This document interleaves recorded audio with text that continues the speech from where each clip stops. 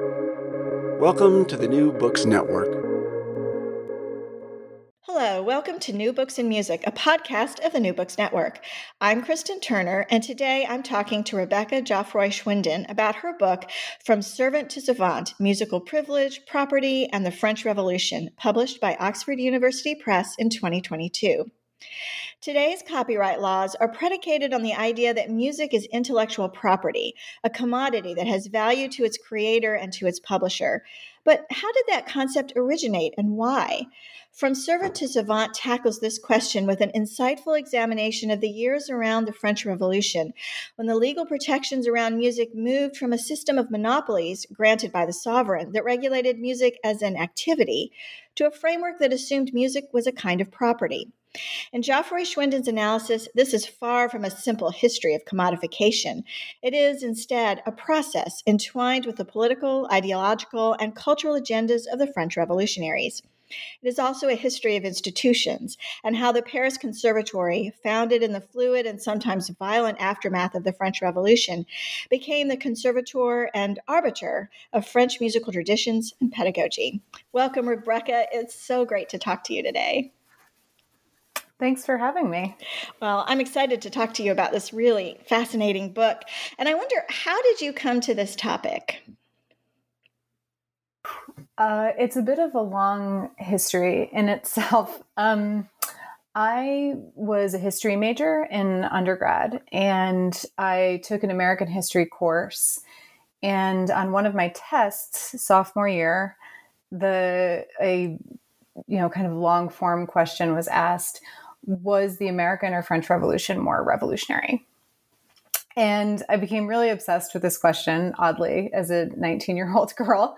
And so I decided to explore that question in my undergrad thesis through the lens of popular songs. And so when I was an undergrad, I wrote my thesis on that topic. And so when I decided, after a long and winding road through possibly becoming a corporate lawyer, I came back to musicology and decided that this was the question that I wanted to pursue, more specifically to ask what role the French Revolution played in music history, because I sensed from the little bit that I knew that there was more to be unpacked there than what musicologists had normally credited that kind of seminal event with. You know, it's so interesting to me how often people will say to me, well, I got interested in this when I was 5, or when I was, I had a question when I was 12. So, I love that so many of us get interested in the topic that we become obsessed with, looking back when we're very, young scholars or, young people. So that's cool that it goes all the way back to a random question on a test. Right. So as professors, I always remember that maybe my questions are not as random as I think they are when I ask students things. I know. It's so cool. So, just so that we can provide the context for people who are listening to this who might not know a lot about the French Revolution, can you just give us like the quick and dirty history of those years that you really focus on? Because I think for most people, it's like the French Revolution. It was really bloody, guillotine, move on, So can you talk about it? Give us that sort of historical context real quick so we can use that as the basis for our discussion. Sure. Well, I think the thing to know about the years leading up to the French Revolution is that around 1787, 1788, France was looking at, and really Louis XVI, the king, was looking at a set of challenges that on their own maybe would not have been so devastating. So you had a fiscal crisis where people who had the most money had ways of getting out of paying taxes. And so the tax burden was very much on people who didn't have a lot of resources. You had economic crises. One example, some of them were real, some of them weren't. France had spent a lot of money on the 7 Years' War, on the American Revolution. They had kind of thrown a lot of capital into those conflicts. People were fearing famine. There were a series of resource scarcity and kind of issues at that time that people were facing throughout France. And then some of the more common things that we hear about in the studies in the humanities is that you were facing a lot of social and cultural and religious changes as well, where society was secularizing and people were kind of moving away from the church. And the move away from the church was also a way of kind of desacralizing the king. And so, I could go on, but it was the fact that there were so many issues that had come to a head at this point that Louis XVI decided to bring together an assembly of notables, which was a representative body that had not come together for some time, over a century, and to come to Paris and give him essentially suggestions about what needed to be improved in the kingdom. And so people came to Paris as representatives of their constituents with their cahiers de doléances, their lists of grievances. And when you ask an entire country of people to put their grievances on the table, you might expect that some things start to get a little bit inflamed. And so it was that spring and summer of 1789, when of the kind of iconic fall of the Bastille and everything, that things kind of snowballed from there into the event of the French Revolution. The first couple years of the revolution, there was a lot of hope that something could be worked out with the monarchy. But once the king and his family tried to escape from Paris, they were caught at the border. People kind of lost faith in that possibility. And that's when things spiraled into, okay, we're now going to be officially a republic without a monarchy. But because things got so out of hand, by 1793, you had a lot of violence with the Committee on Public Safety, which became the de facto executive branch, just trying to manage things, and in a very violent way. So this is when the guillotine is like really heated up, and a lot of people are really senselessly killed for whatever, by the time you get to 1794-95 is when the Conservatory is founded.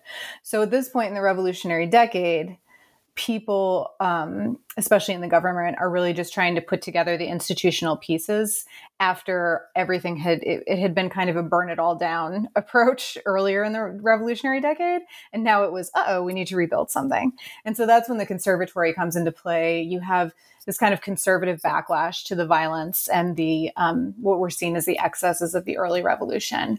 And so by the time you get to Napoleon's rise to power in the late 1790s, and then eventually he crowns himself emperor in 1804, in a lot of ways you have some backstepping to these kind of revolutionary agendas that were meant to transform French society. I guess that overview doesn't give a lot of credit to the kind of like liberty, equality, fraternity that we normally hear as a description of the French Revolution. But I guess when you study it for long enough, you become kind of disillusioned with that motto. Well, I guess you mentioned the Conservatory. Maybe we can just start there. I did not anticipate this book would be so bureaucratic. Like, you must have read a lot of government reports.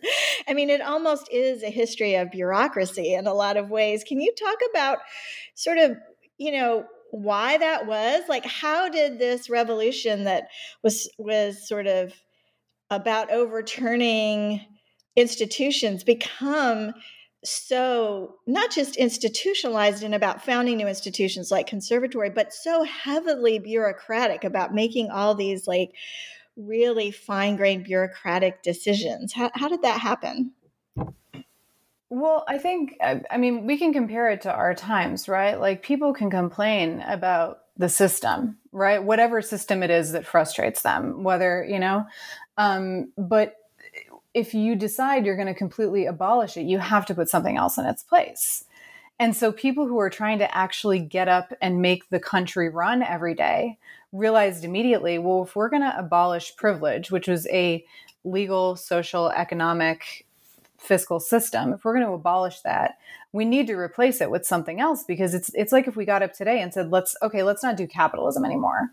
Well, okay, but what are we going to do instead, right? And so you really end up with a whole new process of building institutions. And I don't mean to say it in a way that it's inevitable, but that's certainly what happened once the French Revolution had kind of become a pile of ashes, where you had the former monarchy and everything else. enough people stepped in and said, okay, but how are we going to continue to function as a nation? So that brings up, you used one of the words in your title that I think we need to explain, and that is, what is musical privilege? So that's sort of what you start with. That was the pre-revolutionary sort of framework. Can you talk about that? What is that? Sure. So privileges were privilege. They were legal permissions that were really a legal and economic and social way that France functioned since pretty much for centuries before the revolution. And so there were a lot of kinds of privileges. You had fiscal privileges, which would allow you to be exempt from taxes. Guilds had privileges to be the exclusive group to produce certain products. There were parts of towns that had the privilege where that was the only area where you could sell, baskets or something. There was a woman in southern France who owned the privilege to dictate when people could play a violin in the street. So privileges really were this very far-reaching economic structure and legal structure. And so what I call in the book musical privileges. So no one used the term musical privileges, in the old regime, but it's a term I use as a kind of catch-all to indicate how privileges dictated different parts of musical production. So music printing, it wasn't required that you have a privilege to print music the way it was required for books typically, but it was better to obtain a privilege if you're going to print music, because then you have a little bit more control over the ownership of the music that you're printing. So music publishing required privileges or benefited from them.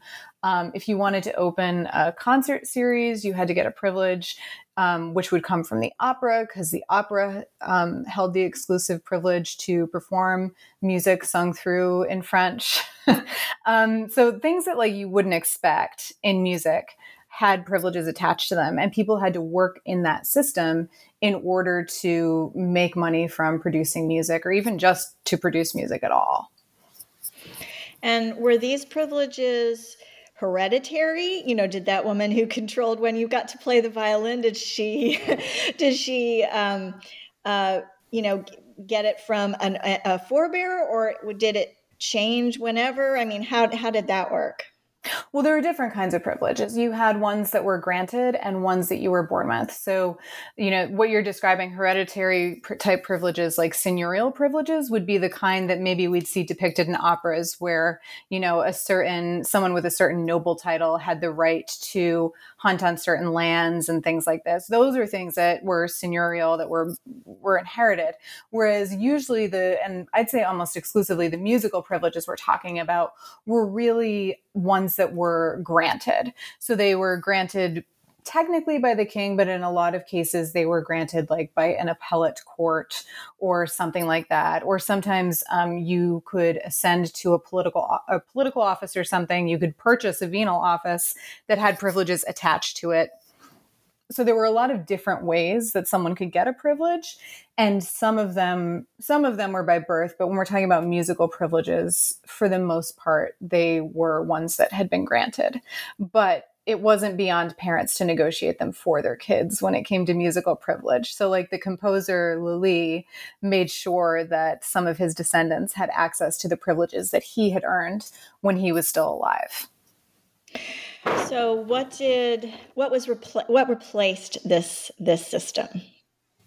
Sure. So the idea that, really who I'm drawing on when I talk about the transition from privilege to property, because I would say property replaced that system, I'm drawing on a specific book by the historian Rafe Blaufarb called The Great Demarcation, where he argues that the kind of fundamental consequence of the French Revolution was that it replaced the privilege system with property. And so really musical privileges were permissions to do things in music, to open a concert, to perform somewhere, to print music. When a property system was implemented, then music really became more of an object that people valued for the possibility of owning it. So that was one of my questions when I was reading it. It makes sense to think of the privileges were really controlling activity, and afterwards they were controlling it as a product. But didn't people think of music already as property? I mean, you have patrons who wouldn't let composers who worked for them print their music because they wanted to hoard it, or composers sold their music to publishers to be printed and that sort of thing. So how is that way of thinking about music property different from thinking of music as property post-revolution? Well, you bring up a good point, right? Which is that I think people certainly were already thinking of music as a kind of property. People were thinking of privileges as properties, and they were legally not correct, right? So what we're talking about is the gap between kind of the letter of the law and the actual implementation of it, and what people believe the law to be.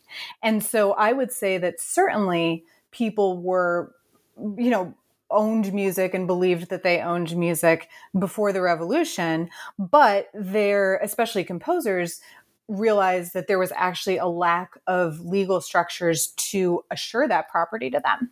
And so the real change is that the legal system kind of caught up, if you will, with the way that people had started to think of music. Oh, I see. That makes sense. So one of the other things that you said was that musicians used the rights granted to authors as sort of a model for what they were asking for.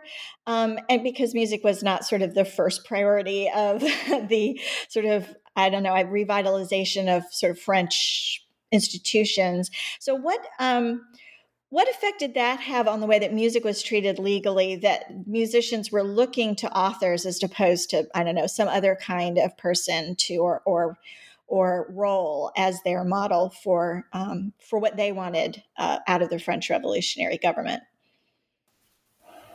Well, my argument is that one of the consequences of musicians and especially composers drawing on already achieved authors' rights is that music ends up being defined in this kind of textual way that books would have been. And so if you want to have evidence of a piece of music being your own and you want that registered, then it needs to be printed on a score and it needs to be submitted to a depository, and these kinds, the formalities that come along with music achieving rights rooted in authors' rights is that music gets treated like a text. And so, my kind of bigger argument here is that this is really a moment when the rise of the score as the central object of musical, performance and study is really codified into a legal system.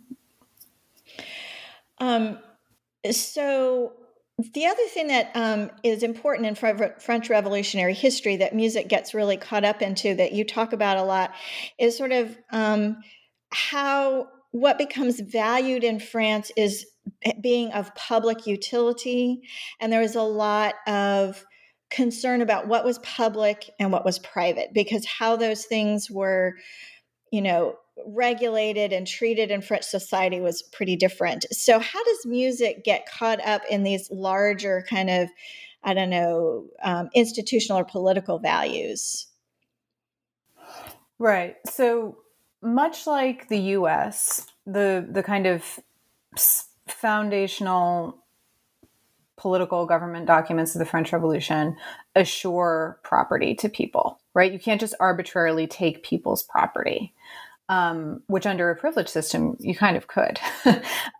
So once there is this property regime implemented, the government has to figure out what belongs to individuals and what belongs to the nation. Because if before the revolution, technically everything really belonged to the king and he just let everybody else use it, right? Like this is kind of the way it worked. And so it was this process of figuring out, well, what is something that is the nation's, that is the common good for everybody, like, water, or, these kind of resources that we still have debates about today as who owns it and who has rights to it. Like I don't think I own the land rights under my house in Texas because there might be valuable fuel resources under it or something, right? Like this is still something that we argue about.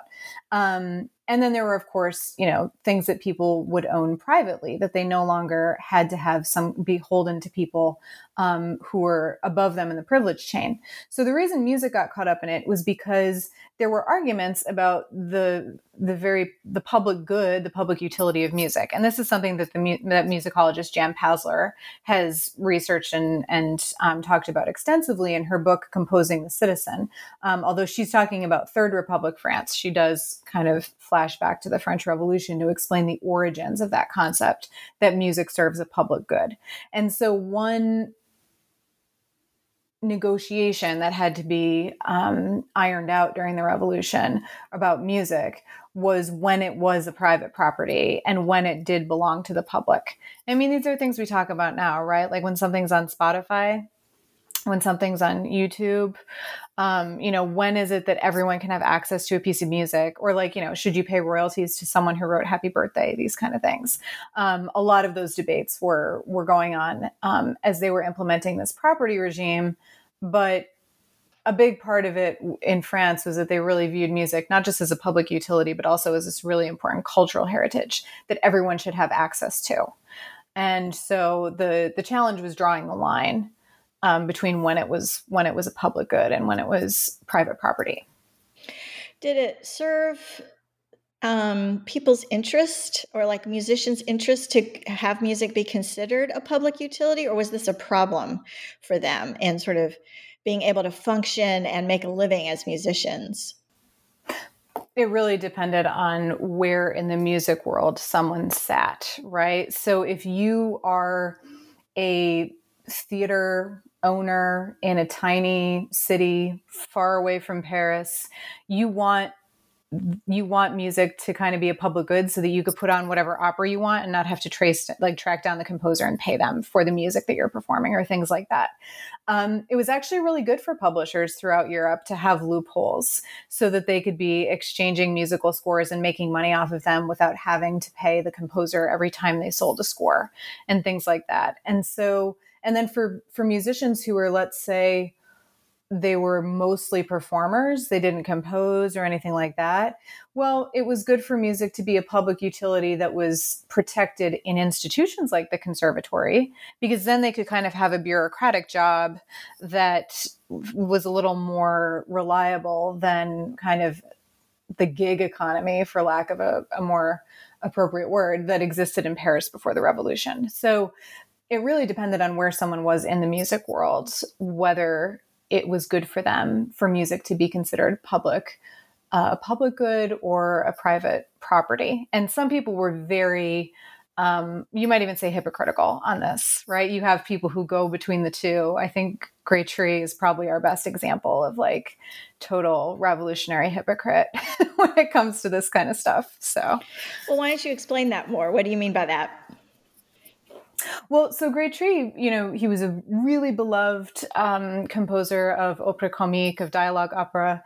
He was beloved by Marie Antoinette, protected by the royal family, had a pension. When they finally did start requiring privileges for music engravings, he got to become, the guy who put the seal on the scores to say that people had paid their dues, this kind of thing. So he's very enmeshed in that privilege system before the revolution happened.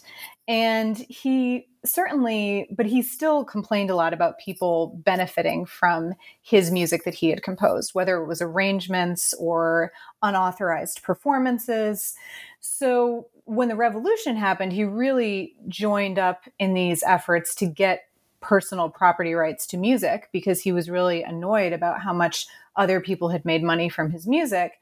But he also enmeshed himself in the conservatory, the National Institute. Like he accepted those positions. He never even really worked in those places, but he did accept the positions and like the protections that came along with them. And so, that's why when we read his memoirs and things like that, you really have to take them with a grain of salt because they do tell us something about that moment and the changes that professional musicians faced. But they also just tell us a lot about how people sometimes are just going to say what they need to say to get out of a kind of sticky situation as best they can. So that sort of brings up for me this is mostly an institutional history, but there are a few people that come up over and over again. So Graytree is someone who comes up quite a bit. Are there other specific people that you think are really important in the story that you're telling? I think Nicolas d'Alayrac is very important. So he was kind of Graytree's buddy, joining up with playwrights and authors to try to get rights for the operas that they were composing. But even some of the minor characters, I think, are really important here. Rodolphe Kreutzer is usually talked about just in terms of his violin performances and everything. But the way that he was executing this bureaucratic kind of imperial agenda for the conservatory, going to Italy to take music back for the new conservatory library. I think that there's a lot of the actors in this story are important, even if they're kind of minor, right? Like, I guess the pun is intended. Tobias Schmidt, who's just trying to get a patent on anything he can, like throughout the whole book. Like, we meet him in the first page and he's trying to patent the guillotine and they're like, no, that's crazy. And then he's trying to get a patent on one of his keyboards and he finally gets it, spoiler alert.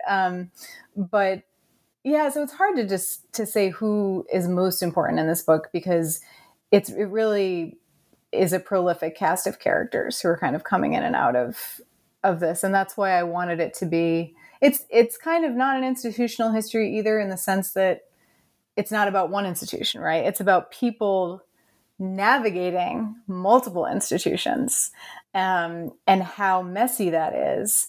But how in the end that process of negotiation can actually have very tangible, long-lasting effects. So you mentioned Kreutzer, who was I did not expect to see in this book, so that was fun.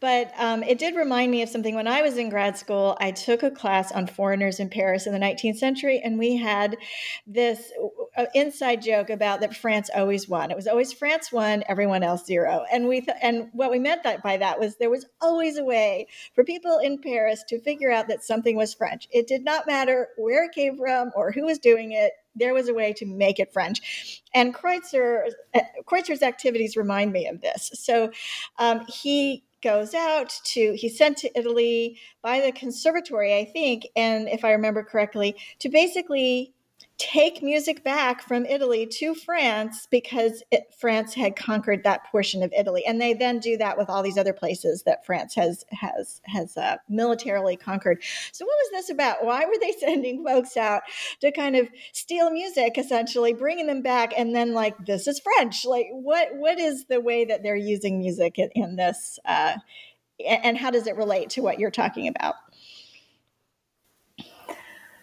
So it was part of a broader project. As France started to attempt to liberate Europe according to its revolutionary ideals, the idea was that any kind of art that was highly regarded anywhere actually belonged in France, or because it couldn't be foreign on French soil, because France was the natural home of art, because art is only really thriving if it's in a place that is free.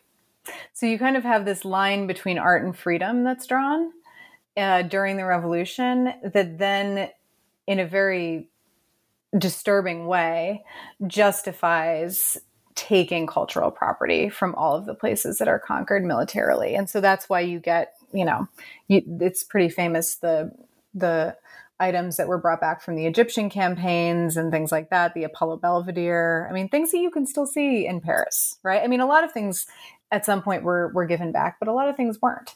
And so I think one thing that my book highlights, that hasn't really been brought up in musicological scholarship before, is that music was part of this agenda to appropriate cultural property from other European nations, make it French, so that Paris would be the kind of capital of universal art. Well, I think that's fascinating because, of course, Paris really does become a huge musical capital in the 19th century.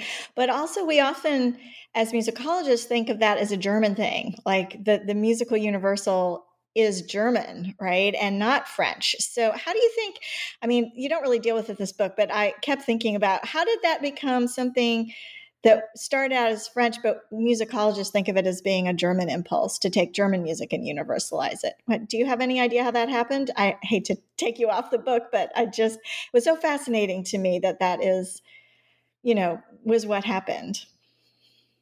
Sure. Well, I mean, obviously, I'm not a scholar of German music, but I do think that in some way it has to do with the fact that the French were not completely sold on. I guess in some ways you could say they weren't completely sold on instrumental music still. So you had that debate in the conservatory. Like, is the music that we're going to cultivate going to be instrumental? Is it going to be operatic? Is it going to be vocal? That question lingered. And so I really think that ultimately the reason was that it was hard to say that opera, which came in all kinds of languages and depicted all kinds of cultures, was universal when the language and the costuming and everything else makes it seem so specific. And so I do think at like a very basic level, it was actually a consequence of genre, and that the French were still cultivating opera as, as kind of the pinnacle of musical triumph, triumph, Well, that does absolutely make sense. So anyway, getting back to your actual book, do you think there was a moment where, maybe not a moment, I don't really believe in turning points, but, music is regulated like property. It's regulated based upon sort of authorial ideas. Was there a moment, do you think, where that crystallized, or a time period where that crystallizes the way that it's going to be approached as opposed to something else? Like, could copyright law at that point really have changed into protecting performance, for instance, or protecting music as an intellectual idea and not as a property? Or is there just too much sort of momentum to think about music as property to imagine that there would be a way for something else to have happened? Well, I can say that people were imagining it in other ways, So for example, performers at the opera, instrumentalists, dancers, singers, were saying that their performances were their own creative property. And now, obviously, this is before a time where people might have like recorded it and sold, their performance for, illicitly. But there were people imagining property in other ways. But I just think that it would have been hard to navigate a different system given the kind of simultaneous rise of consumerism.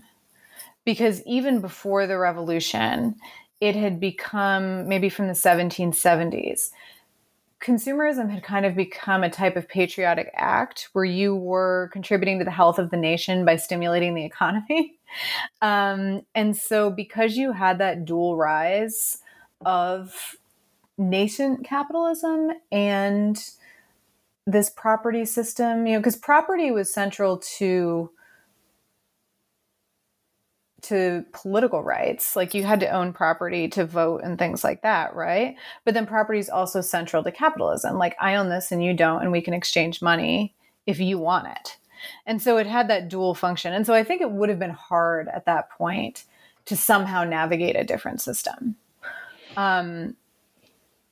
But I don't know, I say that, and right now I'm sitting here thinking like, okay, crypto music is on the rise, and I'm thinking about what are the alternatives, right? So people are always trying to think of like, whoa, what are we doing here? Is there a different way? But it's hard to say whether or not that could have actually come to fruition in that particular context, because it was just so chaotic. So what do you mean in your topic, or in your title rather, what does it mean to say going from servant to savant? Can you explain those two concepts? Sure. So, I mean, really in the book, what I'm tracking is how the transition from a privilege system to a property system maps onto musicians' professionalization in the 18th century, which is something that I think musicologists have kind of long accepted, that it was the 18th century, end of the 18th century, that musicians really started to professionalize.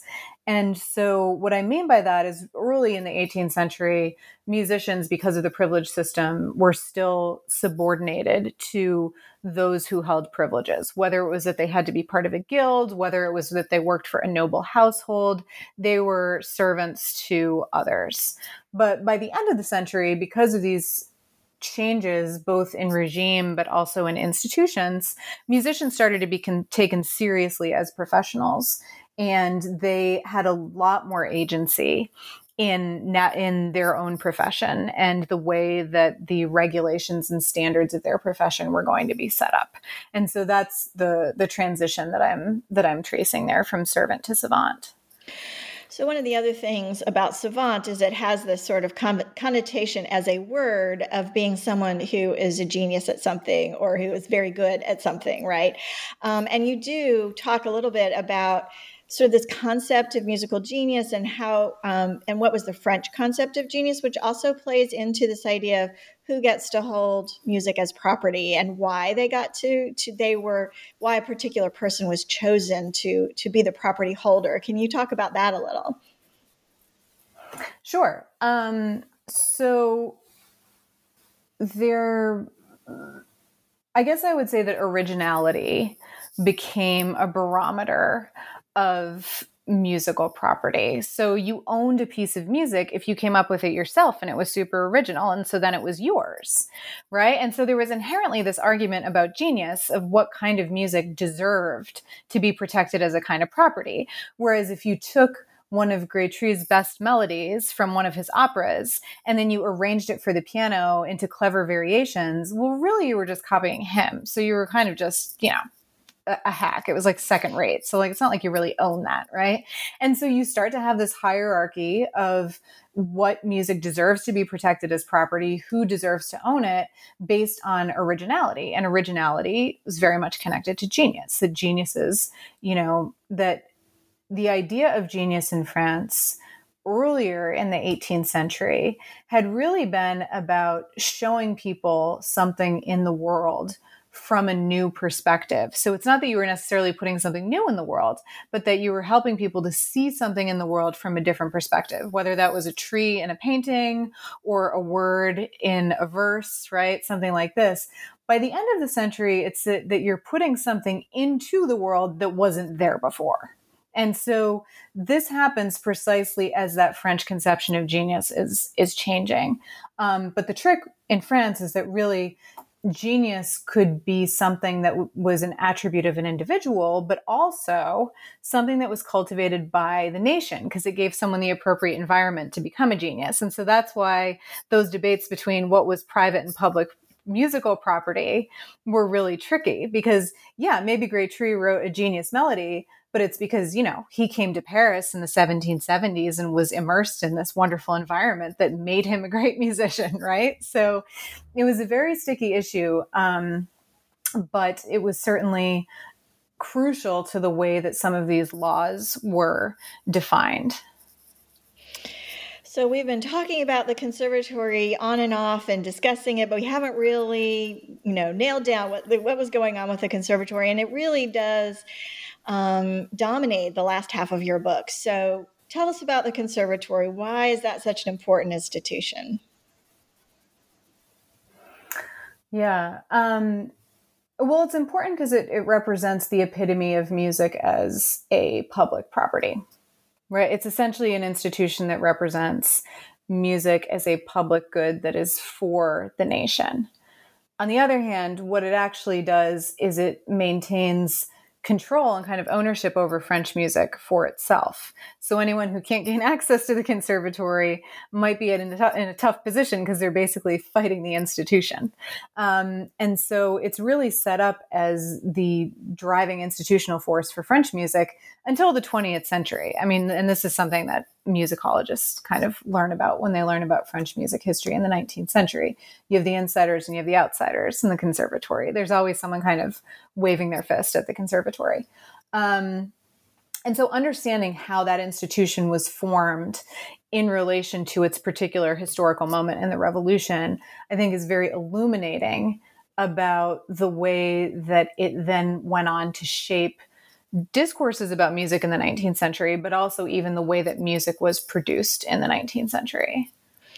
So let's dig in a little bit to this. One of the things that I found interesting was the conservatory is founded right as the revolution itself was changing, right? And so the people who were founding it had to really navigate some very tricky political waters, because it was in that moment where you were sort of transitioning from the violence of the early part of the revolution to this conservative backlash. So can you talk about, like, what was the environment that they had to negotiate there, and how did that manifest itself in the ways that the conservatory ultimately was, developed, I guess?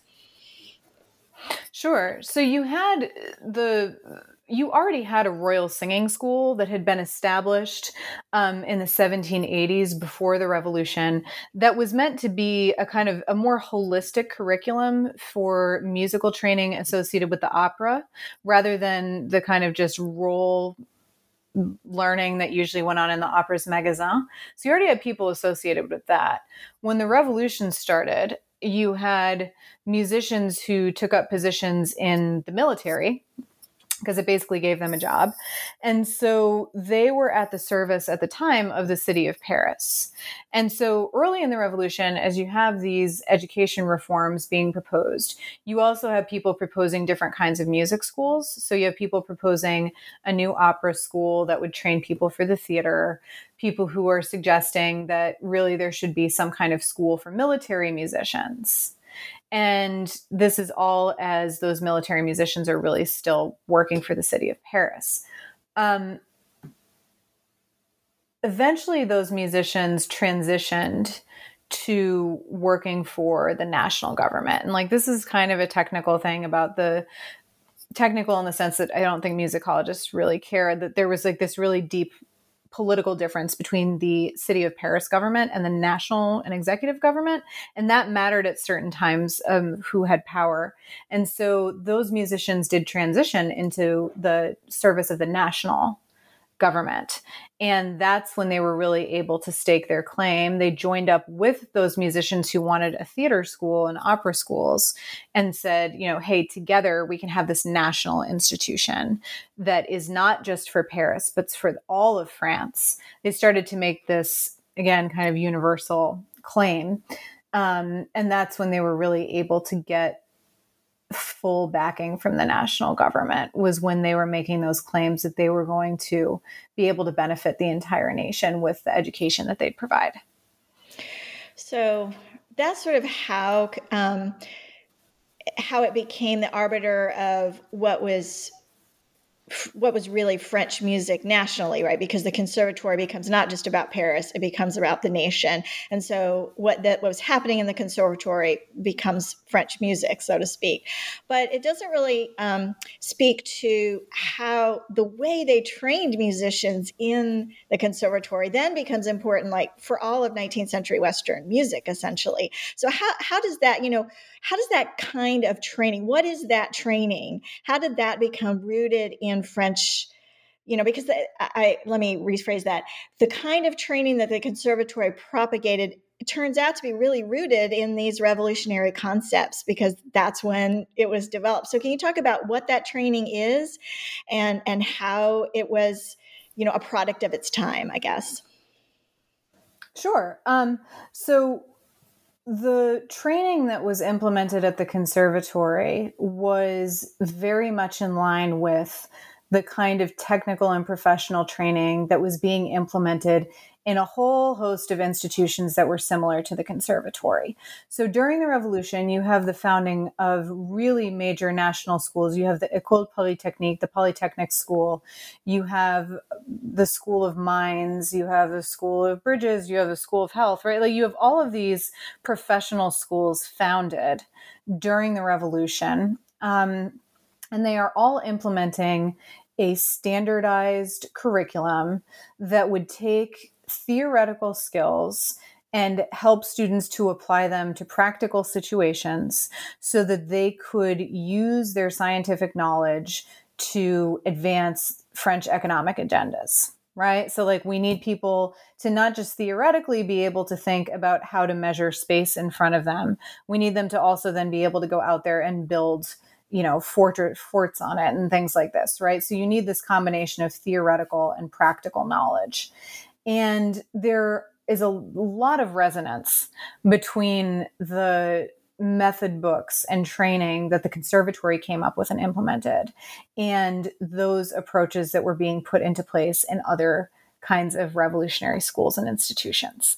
And so I think that's a really important point because that professionalization process, that process of accreditation and technical education really drew on what was being implemented at other education institutions that were founded at the same time, the same year. Was this way of training significantly different than someone would have encountered had they tried to get musical training in 1750? Do you see it as a big change, or was this more of a smaller development? Well, I would say it was a big change because before the Revolution, you're really looking at a kind of either a cathedral school where people are, getting this kind of all around musical training where they're singing with a choir, they're learning keyboard skills, whatever. Or maybe someone would have worked with a personal tutor for music. And there were, of course, a lot of method books before the Revolution. It's not like method books didn't exist. They certainly did. I think what's different here is that there was such codification across instruments. And it was really pushed as the method, right? So now you have this, conservatory approved method that's being sold throughout France. And so I think it's really about that codification of a kind of authoritative way. Whereas before the Revolution, I think more people would have thought about musical training as a matter of the kind of tastes and styles of the teachers that you may have been studying with and the choices that you might have been making. So I'm an oboist. I learned how to play oboe from the Vade-Mecum, which was right out of the Paris Conservatory, right? And that was in the 1980s or the 90s when I was learning how to play the oboe. So for anyone who doesn't know about musical training, it may not realize just how fundamental those method books that came out of the Paris Conservatory become to learning how to play a Western classical instrument everywhere. It was really fundamental to those kinds of training regimes. Do you, how did that happen? How did we go from this is how you get trained in the Paris Conservatory to this is how you learn how to play the oboe in Greensboro, North Carolina in 1980? Well, the conservatory was really the first modern institution of its kind, and it was replicated throughout the globe. And I mean, it's really all you can say about. Now, immediately, during the Revolution, you had the conservatory in Milan that was being founded where they were, there's a story of them bringing the giant copies of the Paris Conservatory method books into Milan. Like, here is your method that you will get from France, right? And so it was a matter of, there was some matter of force, some matter of influence, right? You have musicians trained at the conservatory who then go to completely different places and start implementing that same kind of training system. I've had students who have done amazing research projects about how some of these methods were implemented, for example, in Latin America and South America, basically by musicians who were moving around the Atlantic, right? And going to other places. And so, institutions don't move, but people do. And so they replicate the training that they've experienced or that they've found effective. And that's one way that the Paris Conservatory became kind of the dominant model. I mean, I work in a conservatory environment. I mean, I wish there weren't so many resonances with what I say in my book and what my everyday job is like. And yet there are some striking similarities. So. Well, maybe that's a good way to end to our discussion. So if listeners know much about music copyright law, I'm sure what you have been talking about will sound very familiar to them, because it's pretty clear that there are so many ways that this French approach becomes the basis for modern copyright law. But for those that don't, can you talk about how, what do you see as the important influences or the way that this French approach is really the basis for how we regulate music to this day? Well, I think in terms of copyright, I think the most important thing is that there's still very much a priority placed on the composer, or the person who created the actual thing that is inscribed, right? So if in the 19th century, the priority was placed on a score, in the 20th century, that's kind of transitioned over into the recording. And so that emphasis on just the original creator and the object, the recording object, is something that really persists. But also even down to the argument about, during the Revolution, they were already saying, look, melodies can be original, but harmonies can't. If you go read, there's been more music copyright cases in the last few years than there were for the 10 years before that. And a lot of them have to do with these issues, right? Like, you can copyright melody, you can't copyright harmony, these kinds of things. And so there's a real persistence in the particular people and objects that are prioritized, certainly.